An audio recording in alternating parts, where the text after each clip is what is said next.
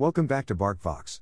I'm Bry, and I'm here to talk about another topic related to enterprise business architecture, whether directly or indirectly. So that affords me a lot of space to roam. And roam, I shall. Come roam with me.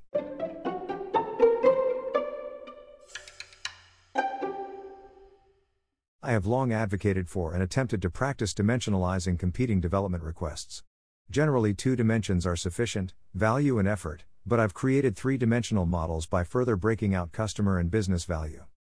Each of these axial dimensions are further dimensionalized into, say, 10 subdimensions. On the effort axis, I might have items such as: does this build on an existing capability? Does this have an executive sponsor in place? Has this already been budgeted? Is there an existing governance structure in place? Does this require new cross-functional processes? Is there already a change management approach for this feature? Are there partner or vendor dependencies? Does this involve new technologies? Does this touch multiple platforms or channels?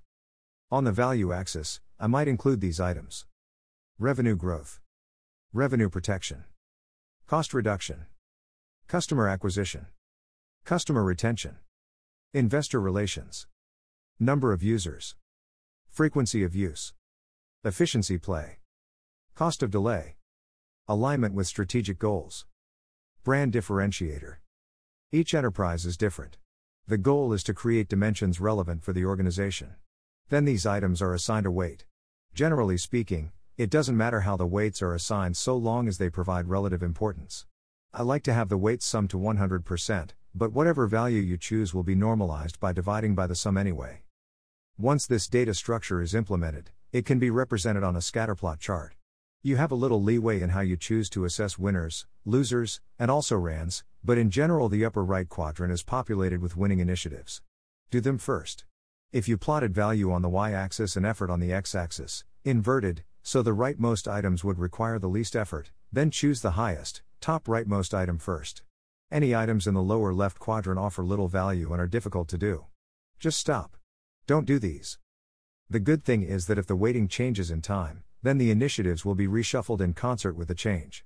For example, in year 1 perhaps the focus is on revenue growth, so it gets a heavy weight.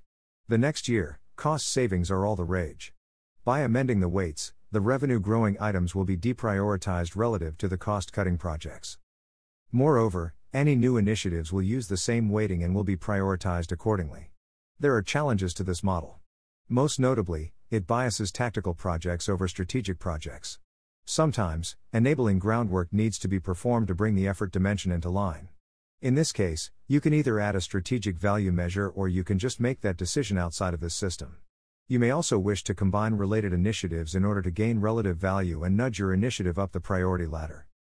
Although I advise not to attend to the lower left-hand items, you may be able to work to reduce the amount of effort by, say, getting a sponsor or funding, creating a change management approach, or managing any of the other effort measures. To be honest, in most organizations, I've found value measures to be seriously lacking, and where they are required, there is no governance to determine that the estimate was made in good faith or the value target was achieved. Rarer still is a figure to reflect the cost of doing nothing. This is pretty important, but it is an often overlooked measure. I've discussed this before. I've used this approach in the past. In fact, I've had live scoring sessions where each requester presented a summary of their pitch and a crowd of upwards of 30 peers each voted along the dimensional scales. It was interesting to see some favored projects fall into the red zone of the lower left. The good thing is that it was transparent and people could see why their pet initiative was not getting any traction.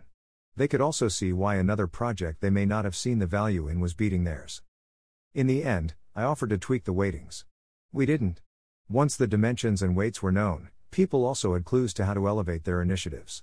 It does take a fair amount of effort to suss out some of the values, and unless you instrument and measure the actual versus expected value and govern the process, you are likely to get inflated numbers just to gain a higher ranking. In closing, I have found that most people have little idea what value a request might bring.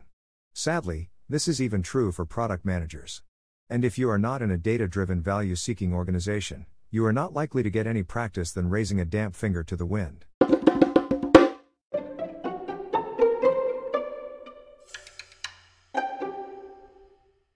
That's the end of this segment of BarkVox. Thank you for taking time in your schedule to listen. I am always interested in experiences you've had from your perspective. For better and for worse. So, don't be afraid to comment. You can leave comments on the blog at barkvox.com. And come back soon to hear more on business architecture and related topics. Cheers!